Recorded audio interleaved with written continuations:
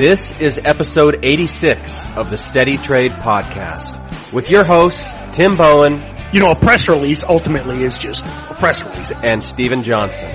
Unquestionably a very strong, tall, handsome man. Today, Tim talks SEC filings with the one and only Michael Good. Any publicly traded company that's registered with the SEC, they have to file quarterly financial reports that include profit, loss, a balance sheet. And this episode is jam-packed full of great information like this. That's going to help you maybe be a little more certain in your short, but the price action and having a good trade plan around how the stock trades. And this. You have all these potential things that can go together. Price action, volume, news, whether there's likely to be an increase in the share supply, all that matters. And did Michael just say share supply? Do you love sappy power ballads from the 80s? And do you love trading penny stocks? Then you'll absolutely love this. Tim Bowen of the Steady Trade Podcast presents the very best of share supply. I'm all out of shares. I can't short without you. That's right. The sad sting of lost love and bad trades never tasted so sweet. Especially when you find that one perfect ticker. You're every ticker in the world to me. You're my fantasy. I buy in red and sell in green. The very best of share supply, featuring Tim Bowen. And if you don't get the joke, ask an old person. Lost all my shorts and I can't trade now. Didn't follow my plan, I gave it to FOMO. Chased it around when I really should just cut my losses. My timing is terrible. Anyway, Tim's got a new segment for you called This Week in Steady Trade. You'll hear that in a second, right before his discussion with Michael Good. But first, let's dip into the listener mailbag. Today's question comes from Rodrigo Hercules. Yes, that's right, Rodrigo Hercules. I was wondering, do you guys think that the day trading / penny stock day trading market has become oversaturated in the past few years with all these quote unquote gurus and, day traders who are promoting their courses and all that kind of stuff? Do you think that this has become an oversaturated market? Rodrigo Hercules, that was a great question from unquestionably a very strong, tall, handsome man. And basically the question was for the listeners, do we feel like the market is getting a little bit oversaturated with users, which is a kind of a fair guess with the age of the internet and the fact that anyone can kind of jump into the market with a laptop and $100. And the other part of the question was, is it oversaturated with kind of gurus and furus and kind of these big chat rooms who maybe can influence penny stocks? And I would say, the more volume, the better, baby. The more volume, the more volatility, the more chat rooms, the more furus and gurus, the more people. Rodrigo, I appreciate the question, but the worst part about this question is I hate it when I 100% agree with Steven Johnson. Nothing sticks in my craw more than when I bring them on. Bring the volume, bring the furus, bring the gurus, bring the 95% of people who follow the tweets and the alerts of the furus and gurus, because if you know what the hell you're doing, you will bank, and the more losers in this world, the more winners there will be too, and you will be one of those winners, Rodrigo. You've already got the name that epitomizes it. Yeah, I mean, really, the beauty of markets are the more participants, the more volume it's more volatility. So that's what we want. In my opinion, you cannot, overcrowd the day trading market. I mean, look at all of the crypto day traders that came in last year. I mean, it is an amazing time for speculation, which is great for longs and shorts. So bring in more. I mean, I talk about I call it kind of the dark days. It was like 2012 to probably 2013. We did not nearly have the volume or the moves we've had the last 3 years. I mean, I remember when a 20% gainer trading a few million shares was like, holy cow. Now we get some of these, low float stocks that'll trade 50, 60 million shares and move. I mean, we've seen 1,000% runners. It's not unusual. So, don't be on the short side. Yeah. And the one aspect of where I would agree with you, Rodrigo, when you mentioned, has it gotten crowded? This is the one thing. And I think it's a great thing. Yes, we have gotten very crowded on the short side of these momentum stocks. Again, I know I'm the dinosaur. I remember when it was practically impossible to get shares to borrow of 90% of these stocks. I mean, we would go weeks with like, oh, here's another one, can't borrow. Here's another one, can't borrow. The beauty of last couple of years is practically anybody can get a borrow, and that's what ignites these short squeezes, because the shorts get overly excited and they start in early, and that's why we get 200, 300, 400, 500, and 1,000% runners. So, in summary, I don't think you can ever have too much volume. You can never have too much market participants. And the one place where it has gotten crowded is on the short side, and that's great. Thanks for that question, Rodrigo. And now, This Week in Steady Trade. Welcome back to This Week in Steady Trade. Today I'd like to talk about the difference in perception and reality, something that pretty much all traders, investors, whether long-term or short-term, need to gauge and kind of control, is that difference between what the price of say it's a stock or an overall index or an ETF or a cryptocurrency or any of these instruments that we trade, the difference between the price action and the news flow. We've seen that, and I kind of want to focus on an article this week in Barron's talking about a lot of the kind of the numbers that haven't been that great, especially kind of into the end of the year, and we saw that with the Dow and the SPY really dropping hard in the beginning of December and hitting the lows. Christmas Eve, actually, the December 24th was at the point we hit the lows, and a lot of negative data that is now coming out as I record this in the kind of the middle to the end of February now. And we've seen that if you bring up a chart of, say, the SPY, or the S&P 500 or the Dow Jones, overall markets have been up practically every day. I mean, I see, just quickly looking at the chart on my screen, half a dozen red days in the overall market. And we're now roughly, 30, 40 trading days into the year, and just a handful of those have been red days. And when they were red, barely red on the day. So almost green every day, despite the fact that we see a lot of this negative news. And one of the numbers was the retail sales number in December, that was down based on economists' forecast, of course. So you've got to take into consideration when you see this news, it's just because the number isn't as good as what somebody predicted. Sure, these guys are smart.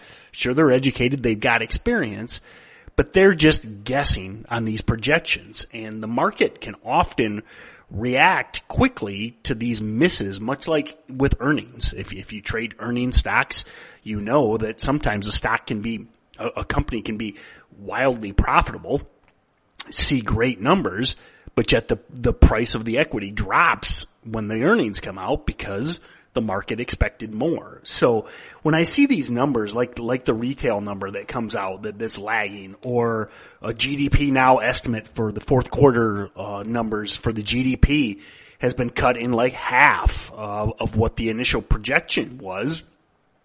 And I think a lot of these numbers are coming out because of the government shutdown and things like that do affect things, but don't get too sucked into believing the numbers, because especially as a short-term trader or and I'm talking even days and weeks, if you're a swing trader, you need to focus on the price of the equity you're trading, the instrument that you're currently in.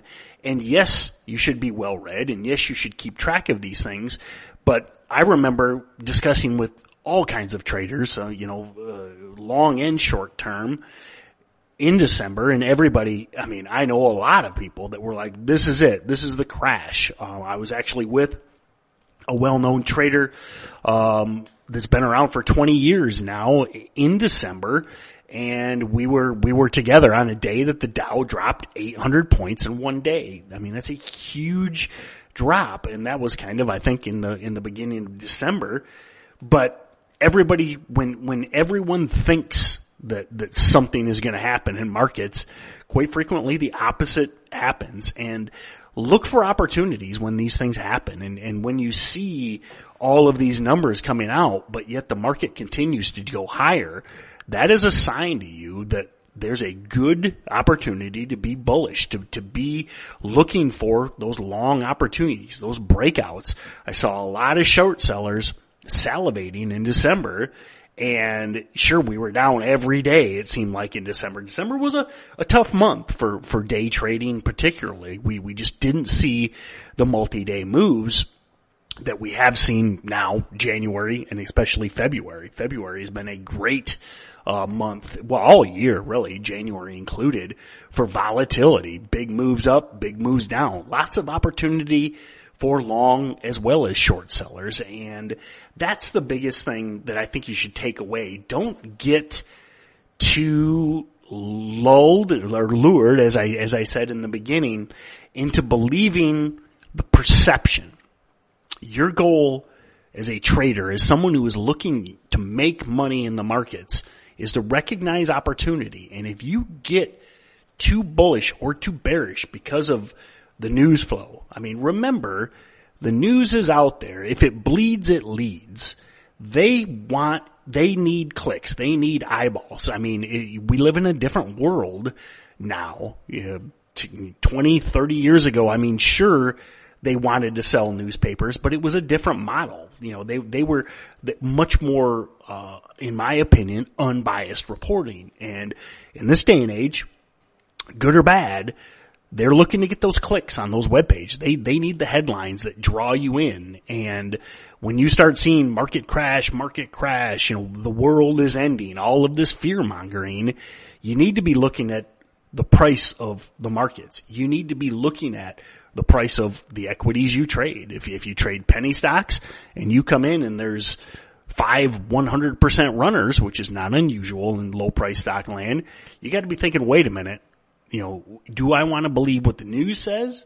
Do I want to be bearish and trade these stocks on the short side when there's multi-day runs? Or do I want to look to capitalize and ignore the news and recognize what's in front of me? And even in higher price stocks too, we've seen a ton of amazing earnings winners. That's something I'll probably talk next week on This Week in Steady Trade is, tons of these stocks have moved big on earnings. Boeing was one of the best ones. I mean, there aren't many companies bigger than Boeing, and they blew out earnings.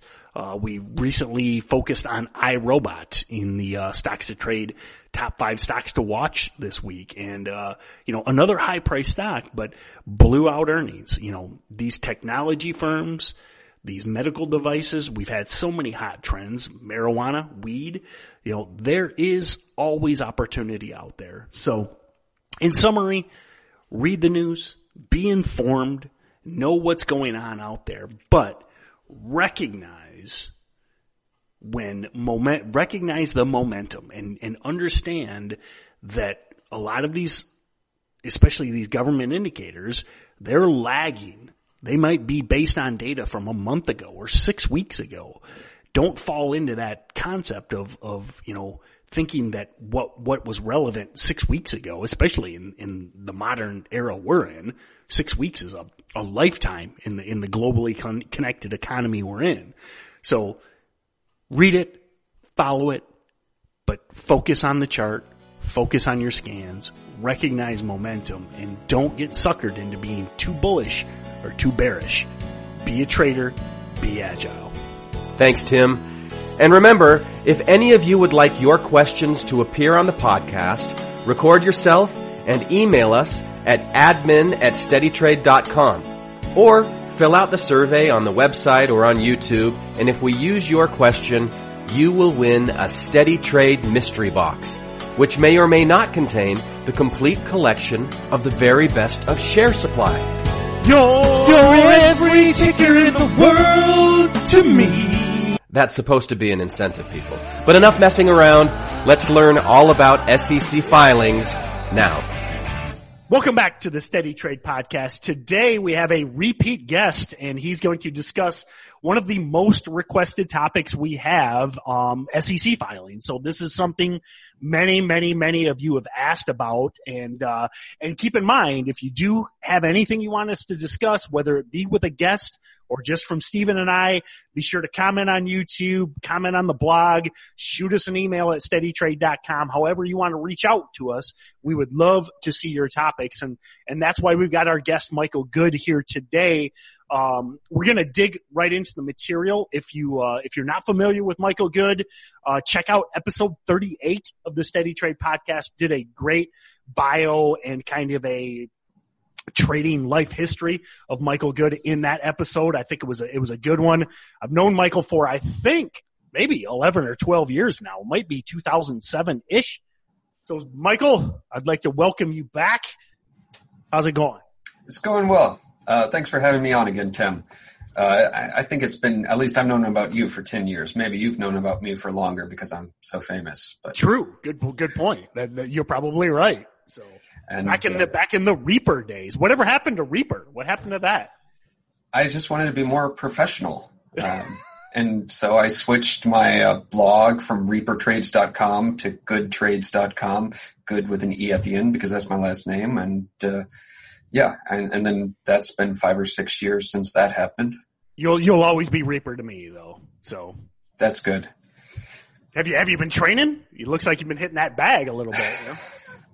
No, actually, I never hit that bag. Where's your Reaper scythe? You should take it and disembowel that heavy bag behind you. I got rid of that scythe a long time ago, unfortunately. I stick to more functional weapons nowadays.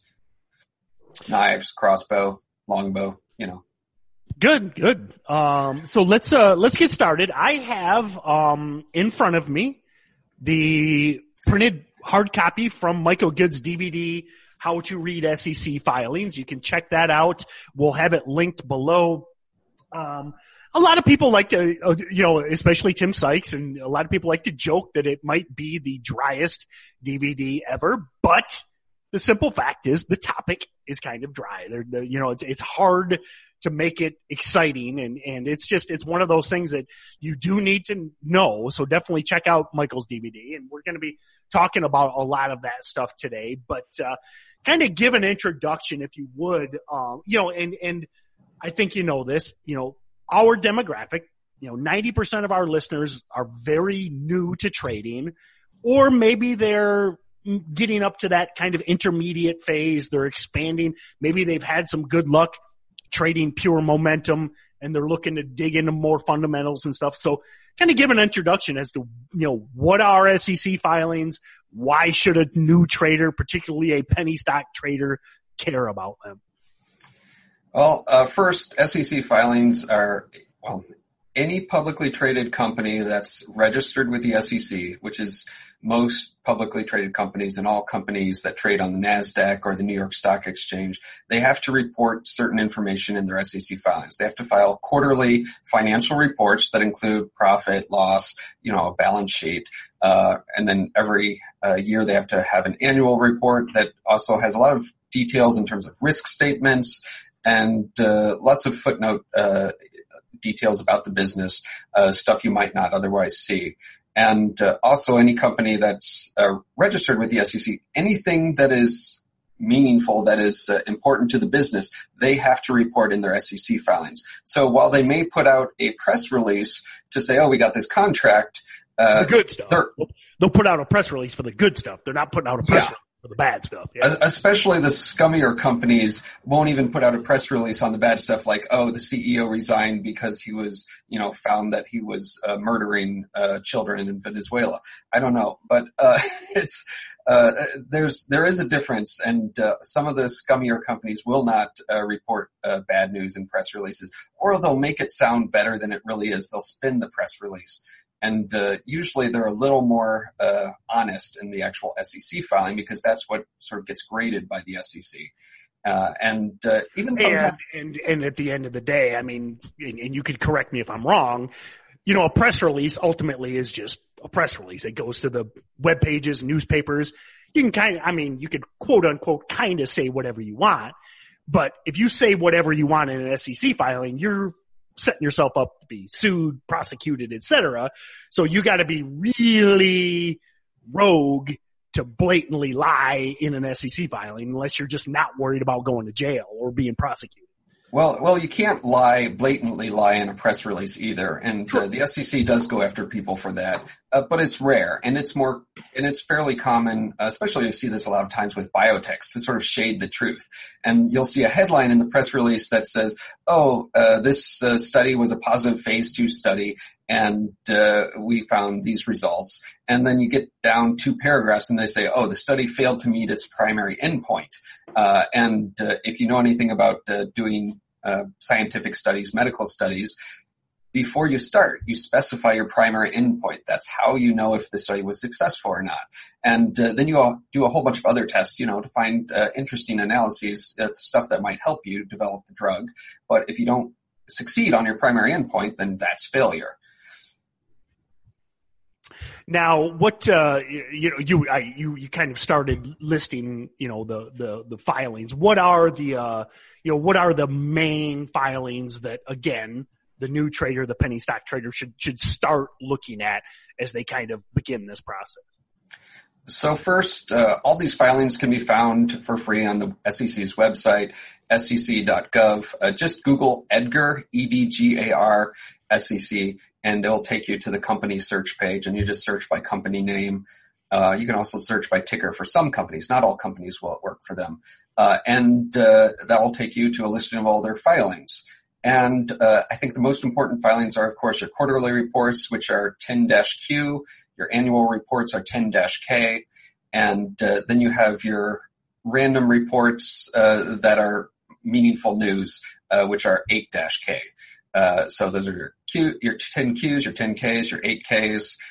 Then you have, that's going to be most of it. If the company is a foreign company, then they're going to report their annual filing as a 20-F, and their semi-annual earnings as a, is it 6-F or that's 6-K actually.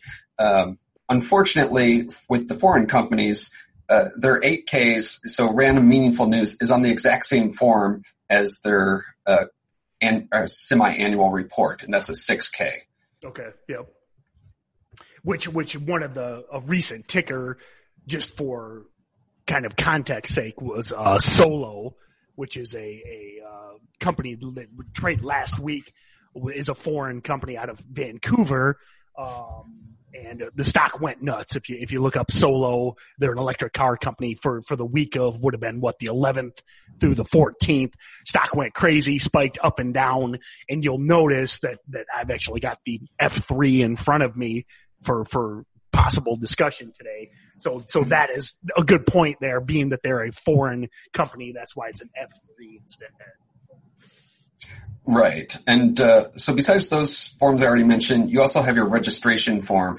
It's this S3 or S1 to register shares that the company will sell. And then if it's a foreign company, it's an F3 or F1. Oddly enough, the F stands for foreign. Then you have your 424B5 or anything 424B3, which is a prospectus. And that goes together with your registration statement, which is your S3. And then you have your form effect, which means that the registration is now in effect and they can now sell those shares. Or technically they can now, whoever they sold the shares to can now resell the shares. So that's going to be, I'm going to save that a little bit for later, because that's going to be probably the main meat of what we're looking at for a lot of these penny stocks, especially on the short side. But, like when it comes to like the 10K and the 10Q, how much time, and I have an answer, this is a rhetorical question, how much time should a penny stock trader be spending reading these financials and looking for numbers? Because I think this is something that a lot of newer traders fall into. They're digging through these these statements, and they're like, oh, they're losing money. Oh, they're spending money here. But is that useful? Really, I think the answer for most, especially for day traders and short-term, if you're holding for a day or two, the answer is a few minutes at most. Because, yes, a lot of these companies are horrible companies that lose money, but that's not why you're trading it. That's not new information. The market already knows that, and the people that are day trading a stock like Solo, SOLO, they're day trading it because it has momentum, not because it's a great company that they think that's going to be successful. Nobody wants a three-wheeled car. I'm going to put that right out there. Solo is going to go bankrupt. Whatever. That car that might be the sexiest car I've ever seen. You can keep your Aston Martins, your Ferraris, your Lamborghinis, your Teslas. That car, I want one. What do you mean no one wants one? I want that three-wheel car. Well, I'm sorry for you, Tim, and for your wife and for your dog, who would be embarrassed to get in one of those cars. But back to the point, and this is something I look back kind of early in my career, because I started out, in 2007, 2008 as predominantly a short seller. And I remember, I kind of look back and laugh a little bit. I remember printing hundreds of pages of these filings, with the highlighter, and I'm like, oh, they're losing money. Oh, that's terrible, and you laugh at these filings. But like you said, you're trading it because it's up 100% on the day. And as you said, a lot of these filings are a month old. It's not like, and that's the trap I fell into, and I think a lot of new traders do. They kind of think they're like this Sherlock Holmes finding some jewel of information. And these stocks, this is known information. They're running because momentum has taken over, and it's really easy to get torched. And, and I got torched a few times by saying, well, geez, they're losing money, but the market knows this. So it's like that month old filing. If you're holding short for days, good luck. Yeah, it's, it is very useful in a few specific situations that I'm sure we're going to get into. There are certain details you can find in filings that might make you more certain about a short. But in the short run, a stock can do whatever the hell it wants, regardless of reality. So for example, I'll give you a couple, examples where Perfect. It wasn't actually, the filings. It was a couple companies I was shorting in bankruptcy. And one company, CHC Helicopters, I shorted at 20 cents like 2 or 3 days before the stock was wiped out because they were at the end of bankruptcy. There was a short squeeze from 20 cents to $2. At one point, I was down 1,000%. Now, this was a tiny position, but I was down 1,000% on a stock that was going to literally go to zero in less than a week. And so me knowing but see, that's and that where I'll push back on you is you knew that possibility, and you knew yes, and that's where again the new trader, the listener to this podcast, they don't necessarily know that they may be down 1,000% at one point. You went in eyes wide open in that. Right. You need to do that. And I've seen that plenty of other times. And Peabody Energy, a coal company, I traded their bankruptcy. The stock went from $1 to $3, same sort of thing, a few days before the stock literally went to zero. And you need to know that in the very short run, a stock can do anything it wants, especially if it's illiquid, especially if it has a low float. And your understanding of the SEC filings, your understanding of dilution that may occur, that's going to help you maybe be a little more certain in your short, but the price action and having a good trade plan around how the stock trades is going to be the most important thing. So, for example, we're going to talk about, I'm sure, companies that dilute a lot, and that I'm not going to short based on the fact that I think it's highly likely that a company will do a financing.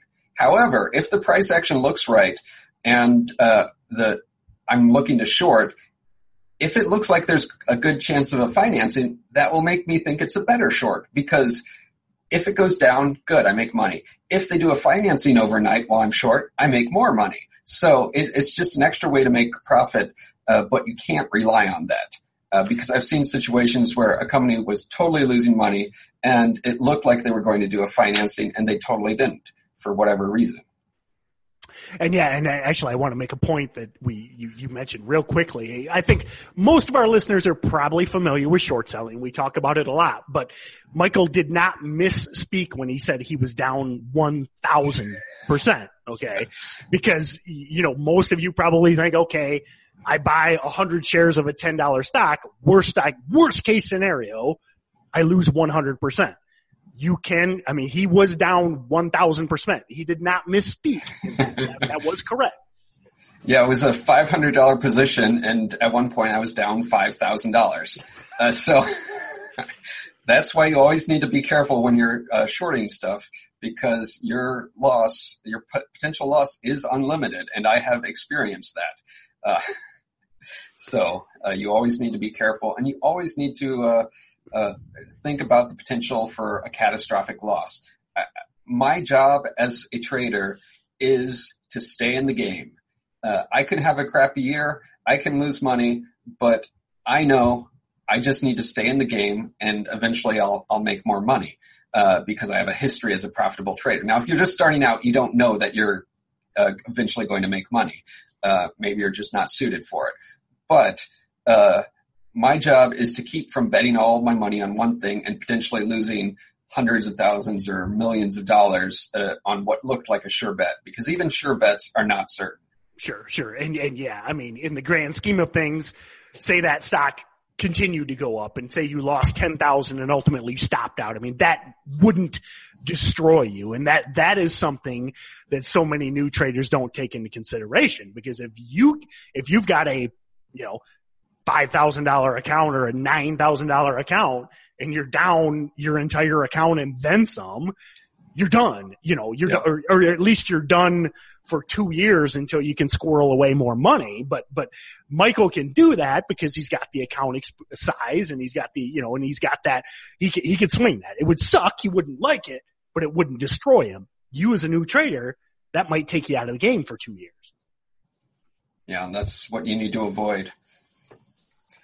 So let's kind of move on to, well, are there any other filings that the new trader, should be looking at other than the ones we already mentioned? Is there any? Yeah, there's a couple others. Forms 4, 3, 4, and 5, for example, are ownership forms that have to be filed by insiders and people that own 10% or more of a company. I'm going to say this. I'm not going to say why this is important or refer to why I'm saying this. But if you own 10% or more of a company, you are a statutory insider. By law, you are an insider. So then those rules apply to you, even if you have absolutely nothing to do with the company. Other kinds of ownership forms, 13G and 13D, are filed by major investors that have 5% or more ownership in a company. The more interesting ones are 13D.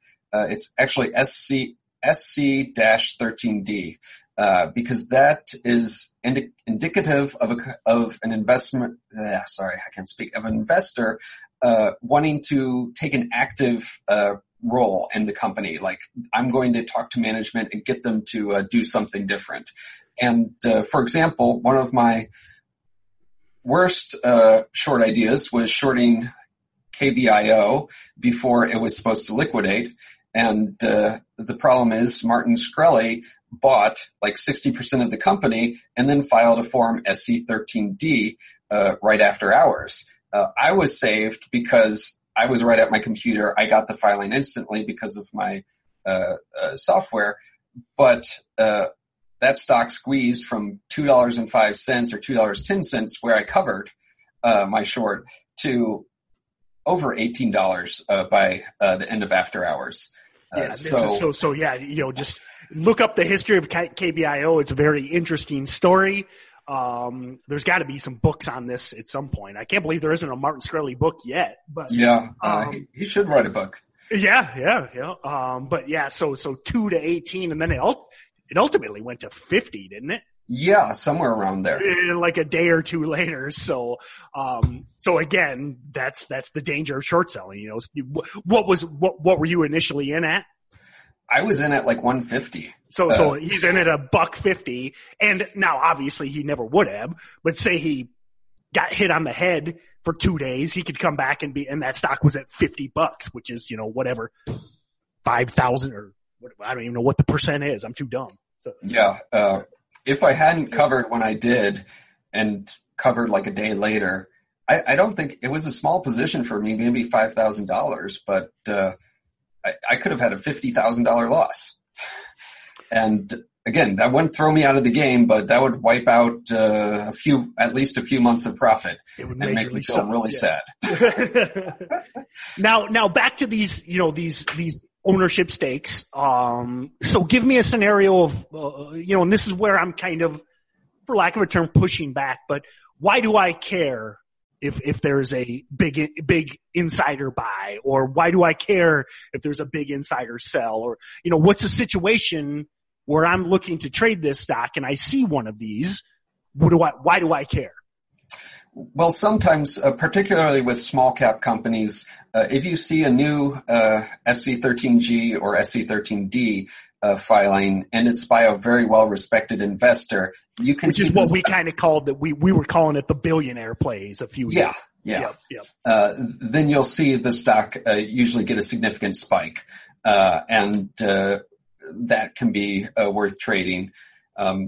With the forms 3, 4, 5, just seeing insiders sell, the executives sell, is not a big thing because they like to own nice mansions and yachts, and they need to sell their stock to afford their lifestyle. See, that's a trap I've seen people fall into too. They're like, "Oh, the president's selling stock. Oh, you know, he thinks the prospects are bad. He thinks that the company's overvalued." But I'll let you finish. But it's like, maybe he just wanted a new car. Maybe he had to pay his taxes. You know, who knows? You know. Yep.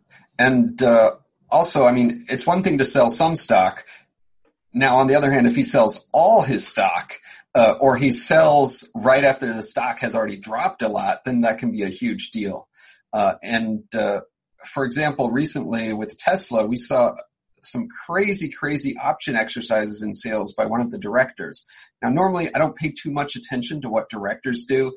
Yeah, they're sort of the big boss, but they're not involved in the day-to-day business of the company. So they don't have as much information as the CEO or the president.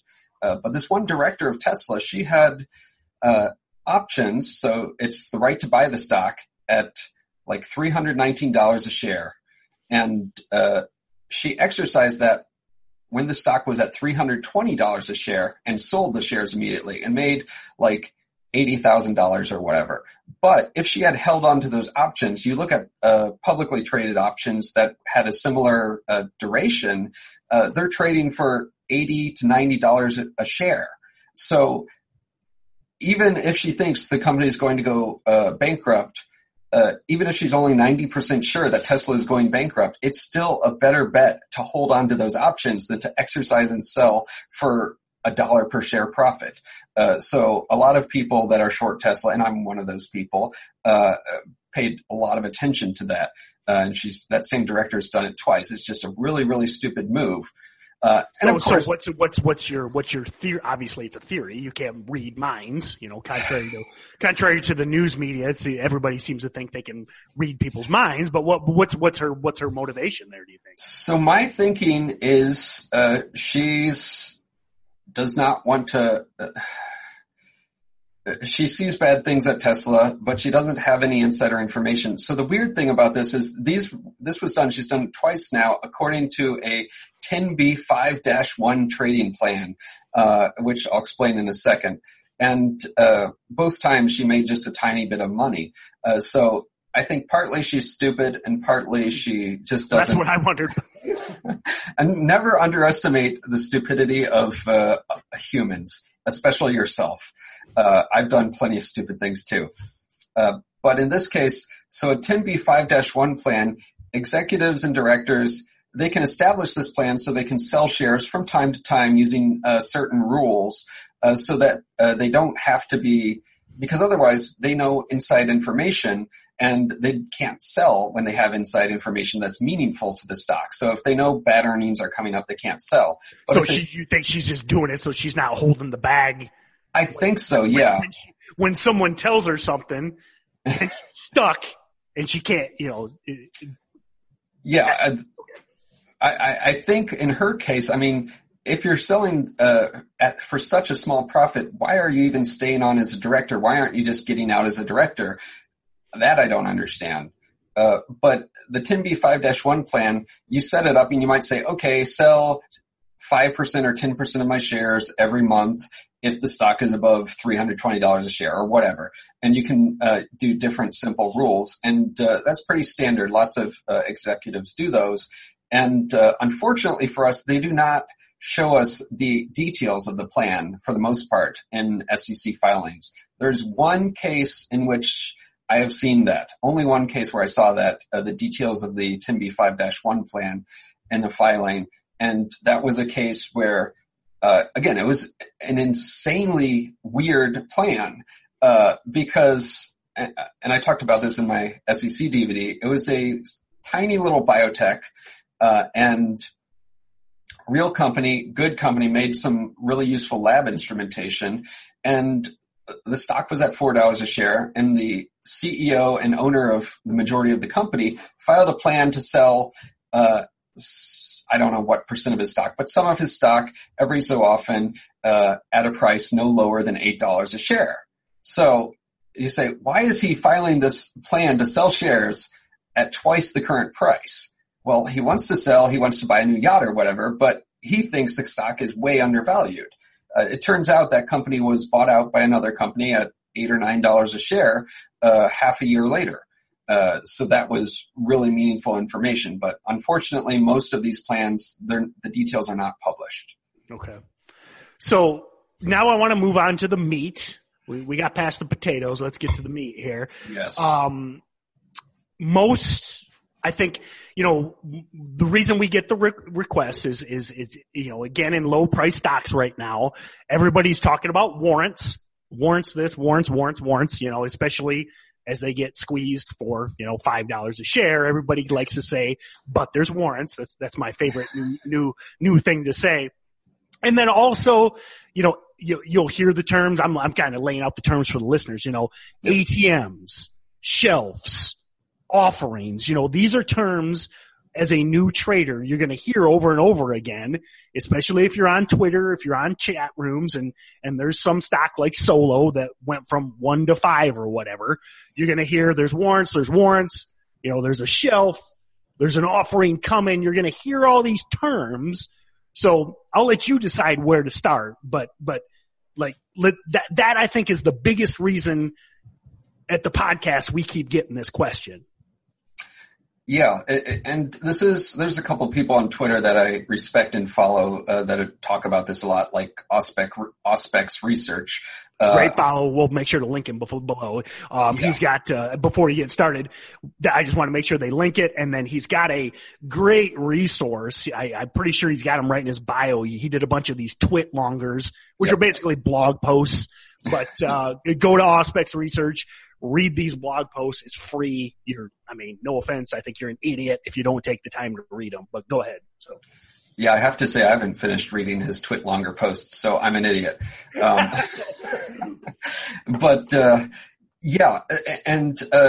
he'll talk a lot on Twitter, and you'll see his daily posts making fun of people buying stocks that are up a lot when there's warrants or bad management.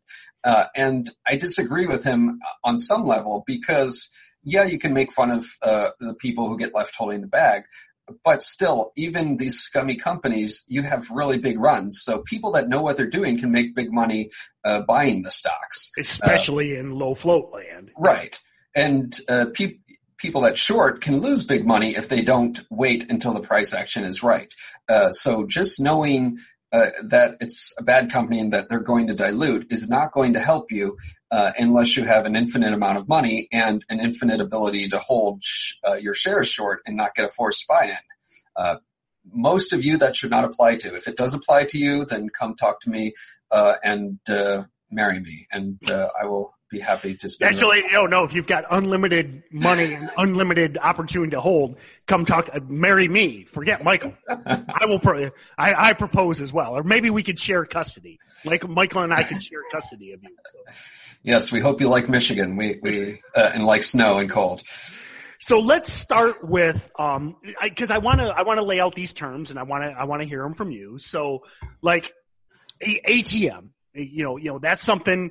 You'll hear again on Twitter chat rooms. You'll hear there's an ATM. We'll explain that to the listener. So an ATM is a kind of offering that a company does. And actually, let's start with offering. Yeah, let's start.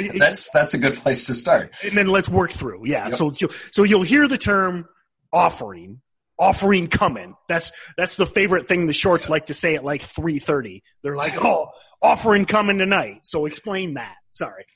So a lot of the famous companies that everyone knows that are public companies don't ever do offerings. An offering just means they sell shares to raise money. And they don't do that because they're wildly profitable. Google hasn't raised money since their IPO. But a lot of the small cap companies, especially the ones with low floats, especially the ones that day traders love to trade, they're bad businesses. They lose money. So they need to sell stock from time to time to keep the business going, to keep paying their executives, and to keep the lights on. So that what they do is they do a stock offering. They sell shares. That's all an offering is. And it's in the details of how offerings work that it gets a little complicated. So one of the favorites of people is called an ATM, or at the market offering. So a company will file a registration statement saying, blah, blah, blah, we're doing an at the market offering through Craig-Hallum or some other small investment bank. And what that means is somebody at the company, the president, or actually I guess probably the chief financial officer, will say, okay, our stock is spiking hugely today. Let's call the guys at Craig-Hallum and say, okay, sell all you can sell. We want to raise $50 million today. And you will see sometimes that happen with a company announcing that they sold $50 million worth of stock after the market closed, after a big spike day. And knowing about that offering is a big deal because if a company is selling a ton of shares, that increases the float, and it also is a big headwind. It's an increase in supply of stock. So the stock is less likely to spike big. Yeah, so that's a dilution event is what we call it, and the best way to think about that if you're kind of learning this stuff is, it's basic supply and demand. Yep. There is now remember stock, there's a limited supply of stock in any company. It could be 200,000 shares, or it could be Apple, and it could be 7 billion shares, but those are all the shares that are the supply. When they do that dilution event, there's now twice as much supply. And if you had a high school economics course, when there's twice as much supply and the demand is the same or potentially less, because most of the time once this offering is done, that brings the price action to a grinding halt. So now you've got more supply and less demand. What's going to happen to the price? Yep. It's understanding of the price or the supply and demand that is really important, and that understanding the offerings is important. Even in the case where there might be an offering, there might be warrants, but if the volume on the stock is high enough and the increase of supply is low enough, then it won't matter. So I've seen people. That's something. I'll let you finish. Go ahead. I've seen people talk about, will these warrants matter? And it's a $5 stock. There's 1 million warrants exercisable at $4 a share. And these warrants, they're just a call option. So they give somebody the right, but not the obligation to buy the stock at the strike price, $4 a share in my example, and then they can sell those shares whenever. So if the stock is above $4 a share, then they might exercise those those warrants, and then sell the resulting shares. And that results in an increased supply of stock because those are new shares getting created. So let's say you have 1 million warrants at $4 a share as your strike price. The stock's at $5 a share. It has traded 10 million shares so far, and it's 10 a.m., 30 minutes after the market opened.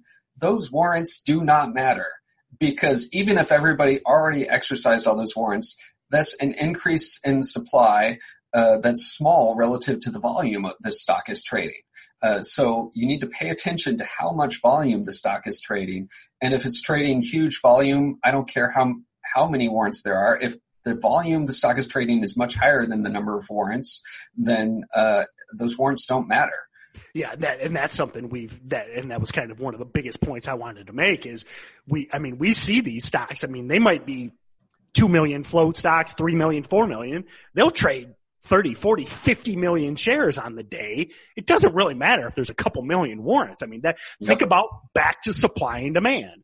If this stock was trading 200,000 shares yesterday and it's trading 50 million today, that's demand. And it doesn't matter if there's a slightly dilutive event.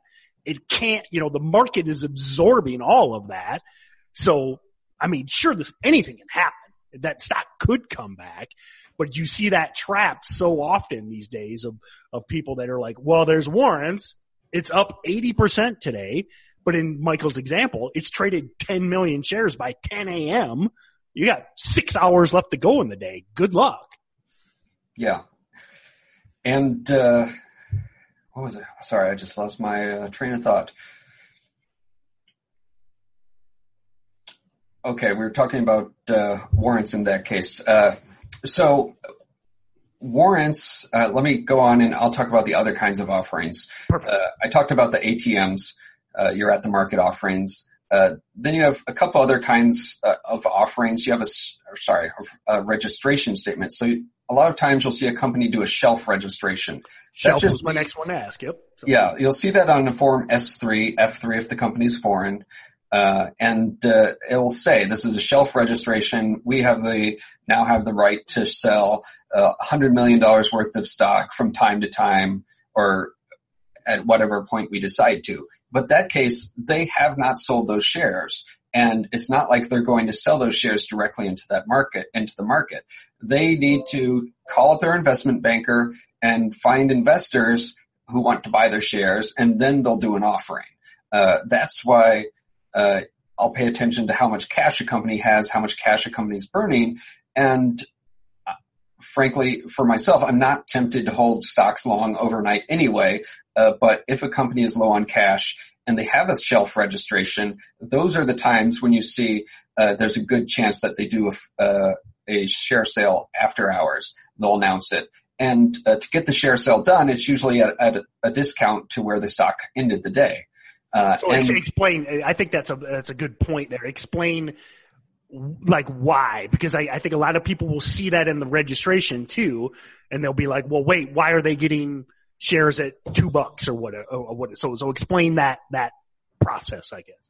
So let's say you want to buy a ton. We have a 50 million market cap biotech. Shares are trading at $5 a share. So that means there's 10 million shares outstanding. The company wants to raise a bunch of money to keep the lights on and do their research. So they find a mutual fund, hedge fund, whoever, who want to invest.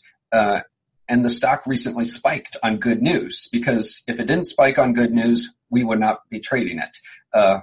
It might have spiked on no news. If it hadn't spiked, we won't be trading it. Particularly if the news wasn't particularly good, or there was no news whatsoever, the person that buys these new 2 million shares, they're not going to say, oh, sure, I'll just pay whatever all these retail idiots were paying. I'm going to pay what I think the company is worth, which is about what the stock was trading at before. And that's kind of situation where you see a huge discount to the closing stock price if there was no news, and if the company is a bad company. If there was, and the company's willing to do it because they're desperate for cash too. Right.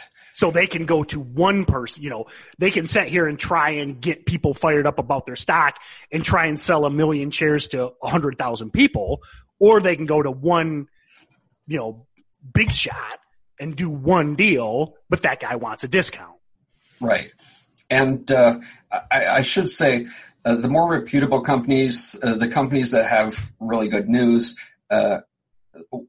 what I talked about when the company is just selling to one or two investors, that's usually referred to as a PIPE, a private investment in public equity. And there is where you normally see sizable discounts to the stock's price. Now, other times a company will say, okay, we'll talk to our investment bank, try to find as many investors as you can. And you'll usually see a press release from the company say, we're doing an offering of $100 million worth of stock. Call your investment bank. And then a day or two later, they'll announce the pricing of the stock. And a lot of times those are at a discount to where the stock was trading at.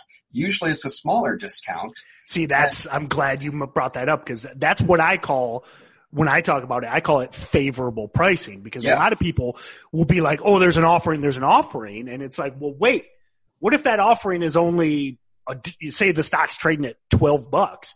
What if it's only at 11 or something like that? Those are some of the best short squeezes, because everybody's ready. They're shorting. And remember, these companies just got $10 million, $50 million. I mean, they got a bunch of money and they didn't have to discount it that much. Right. I can't remember the exact company. About a year and a half ago, there was one company, some biotech. They had successful phase 2 or phase 3 results for their drug. Stock spiked from like 3 to 12. And then they did an offering, and it was at $11 a share. So you had big money investors coming in, buying the stock for almost 4 times what it was worth a week earlier. And some people were short, but when the offering price was announced, the stock went up. And soon it was at $12, then $14, then $15. And actually a few months after that, the company was bought out at like $35 a share. Because the drug results were so good. So if you see an offering that's at a tiny discount to the stock price, those can make for really good short squeezes, and you don't want to short those. So let's kind of come. I think we've done a good job of laying the groundwork. Let's kind of wrap things up here. So what is, and we can go as long as we need to, but what is the kind of Cliff Notes version of, okay, I'm a newer penny stock trader. What should I be looking for? What should I be focusing on in these filings, or should I even be focusing on them at all? Should I just be entirely trading price action? I would say you do want to at least take a look at them, because there's situations with companies that have a history of really ugly financings, and where there are a ton of warrants outstanding. And some of those companies, again, they might start to get momentum, but if there's not enough volume to overwhelm the dilution that's coming, then that momentum will end quickly, and then the stock will drop. So even if, and that's, I'm glad you made that point. So even if I'm not a short seller, I now say, wait, out of all the stocks I could be trading today, maybe this is the one I want to skip. Yes, that's exactly what you want to do. And it doesn't take, again, when you're first starting, it's going to take you a while to figure this stuff out. But after you get a bit of experience, it won't take more than 5 minutes or so to search through the filings, and you look for, go back through the most recent 10Q, look for words like warrants and offering. Then you look for any registration statements, S3, any of the 424B3 or 424B5, the prospectuses, just to look for things like at the money offering or warrants to see what is out there. And if it looks like there's not really anything out there, then okay, go ahead, day trade it to your heart's content, and don't worry about it, because if there's no ATM, there's not a big number of warrants, then even if the company does an offering, it's very, very, very rare to do an offering during the middle of the day, right after news has come out. So you're fine. Nothing bad's going to happen. And that's all you have to really do. In situations where you're looking to short, again, you look for a ton of warrants. You look for an outstanding. So define. I'm trying to define a ton. So it really depends on the market. Okay, so it matters large number of warrants in relation to the float and in relation to the volume the stock is trading. So let's say there's a 2 million share float and there's 1 million warrants outstanding that are in the money. Just means the warrant strike price is below the stock price. In that case, you can have 50% dilution very quickly. That because now you're going from 2 million shares to 3 million shares. Right. So unless the trading volume is like over 10 million, in which case that's really going to overwhelm the number of warrants and the potential dilution, then the increased supply is going to really have a negative effect on the stock price. Perfect. That was a good example. So kind of continue, as a new trader, what am I looking for? Because I think I wanted to focus on that point. Right.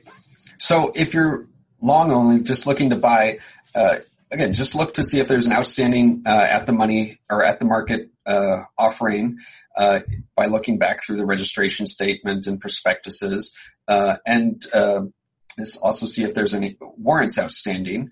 How many there are relative to the float of the stock and the number of shares outstanding. And if you don't see any of that or very little, then go ahead, buy the stock if the momentum's good, if the chart looks good. If you're looking to short, besides looking for an ATM or warrants, also you need to look at the balance sheet of the company, the most recent balance sheet and cash flow statement, because you want to see how likely it is that they're going to sell shares. And if you see a bunch of if there's a bunch of warrants out there that are exercisable, then that's good. If there's an ATM that's out there, that's good too. And then you look and see, well, okay, how much cash do they have on their balance sheet and how quickly are they burning through that cash? A company that has $3 million worth of quick assets is what we call it.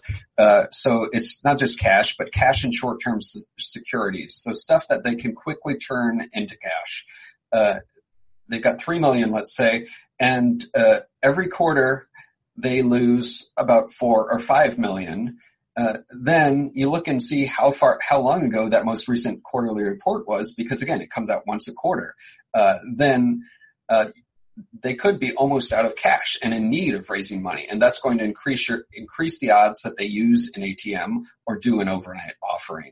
And again, that's just if you're shorting overnight, you can't bet on there being an offering, but if you have decent odds of it, that's just one extra bonus if it happens.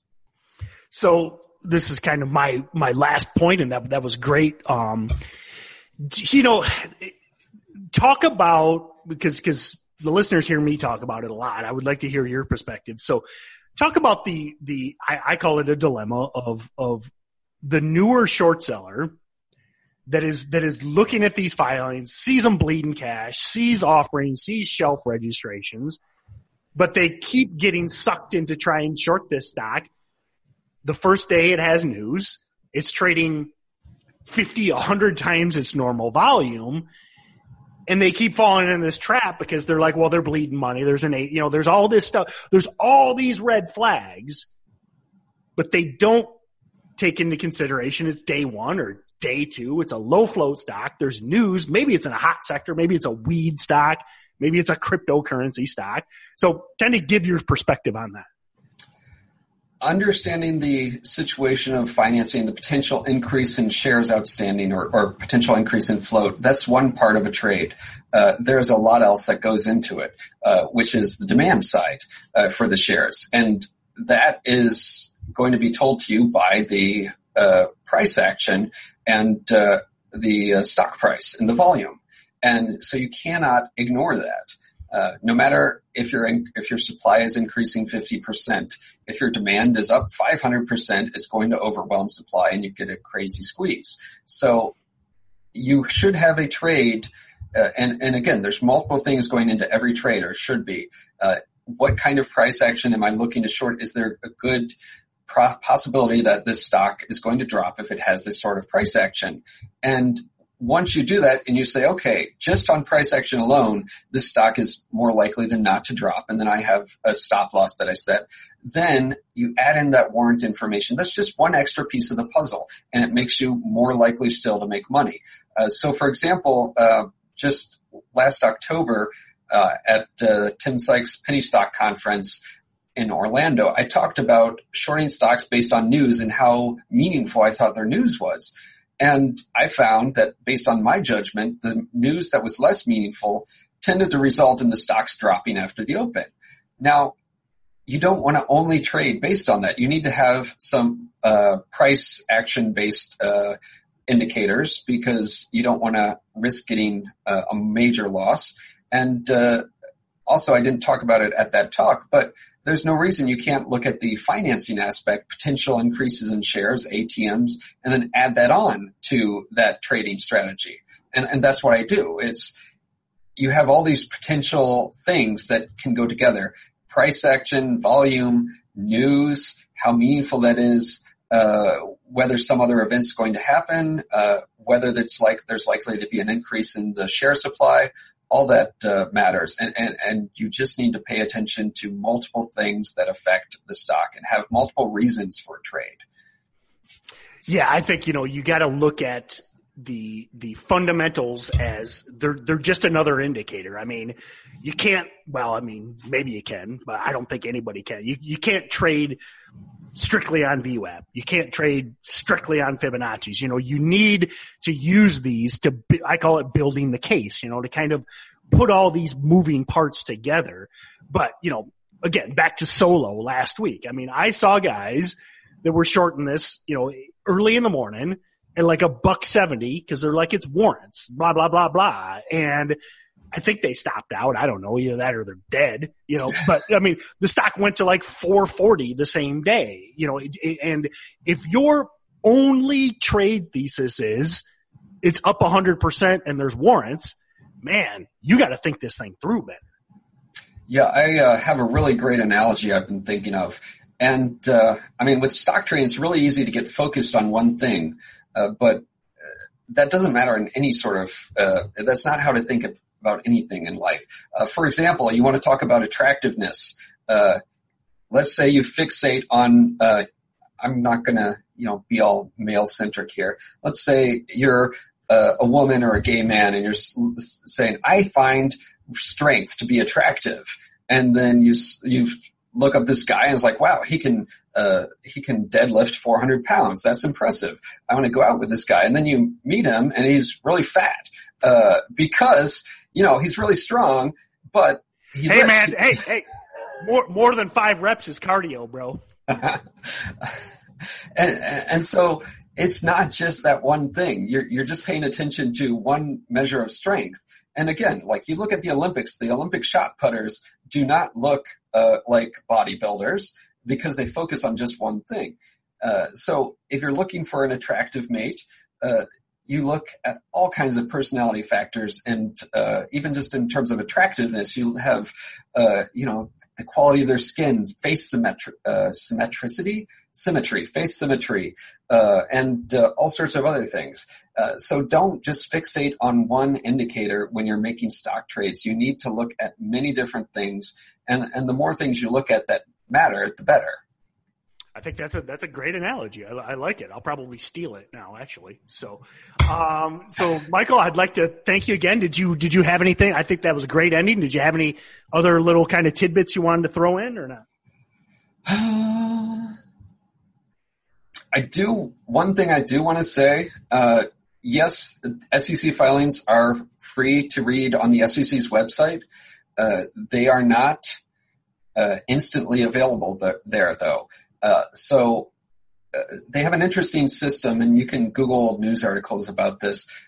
But there is a direct SEC feed you can get. I think it's like $5,000 a month, in which case you get every single SEC filing right as it comes out. And you or I, if we have a news application, we want to have a news application that's that's paying for that direct feed. In which case, we can end up getting the SEC filings a second or two before other people. And that can matter. Like in the case with CalOBIOS, KBIO, I was literally, I think, the first person to buy after that SC13D filing from Martin Shkreli came out. And I was at my computer. I'm a day trader. Yes. All that was luck. But then my news program also pays for 2 direct connections to the SEC. So then I got that probably about maybe 1/10 of a second before anybody else. Before lots of other people. And then it takes me a few seconds to read it. And the filing was not so obvious that the stock was illiquid enough that there aren't going to be algorithms trading it. But again, that kind of stuff can matter. So how you get the filings, if you're going to try to trade based on these filings coming out, know how fast it is that you're getting them and how fast other people are getting them. But you also have to have that, you've got to have that skill as well. Yeah, you need to have the skill of reading stuff quickly. Because we see that, especially with like the algos and press releases. Sometimes they do the exact opposite because it's just people are just like, hey, there's news or whatever. So yeah, make sure you've got your skills.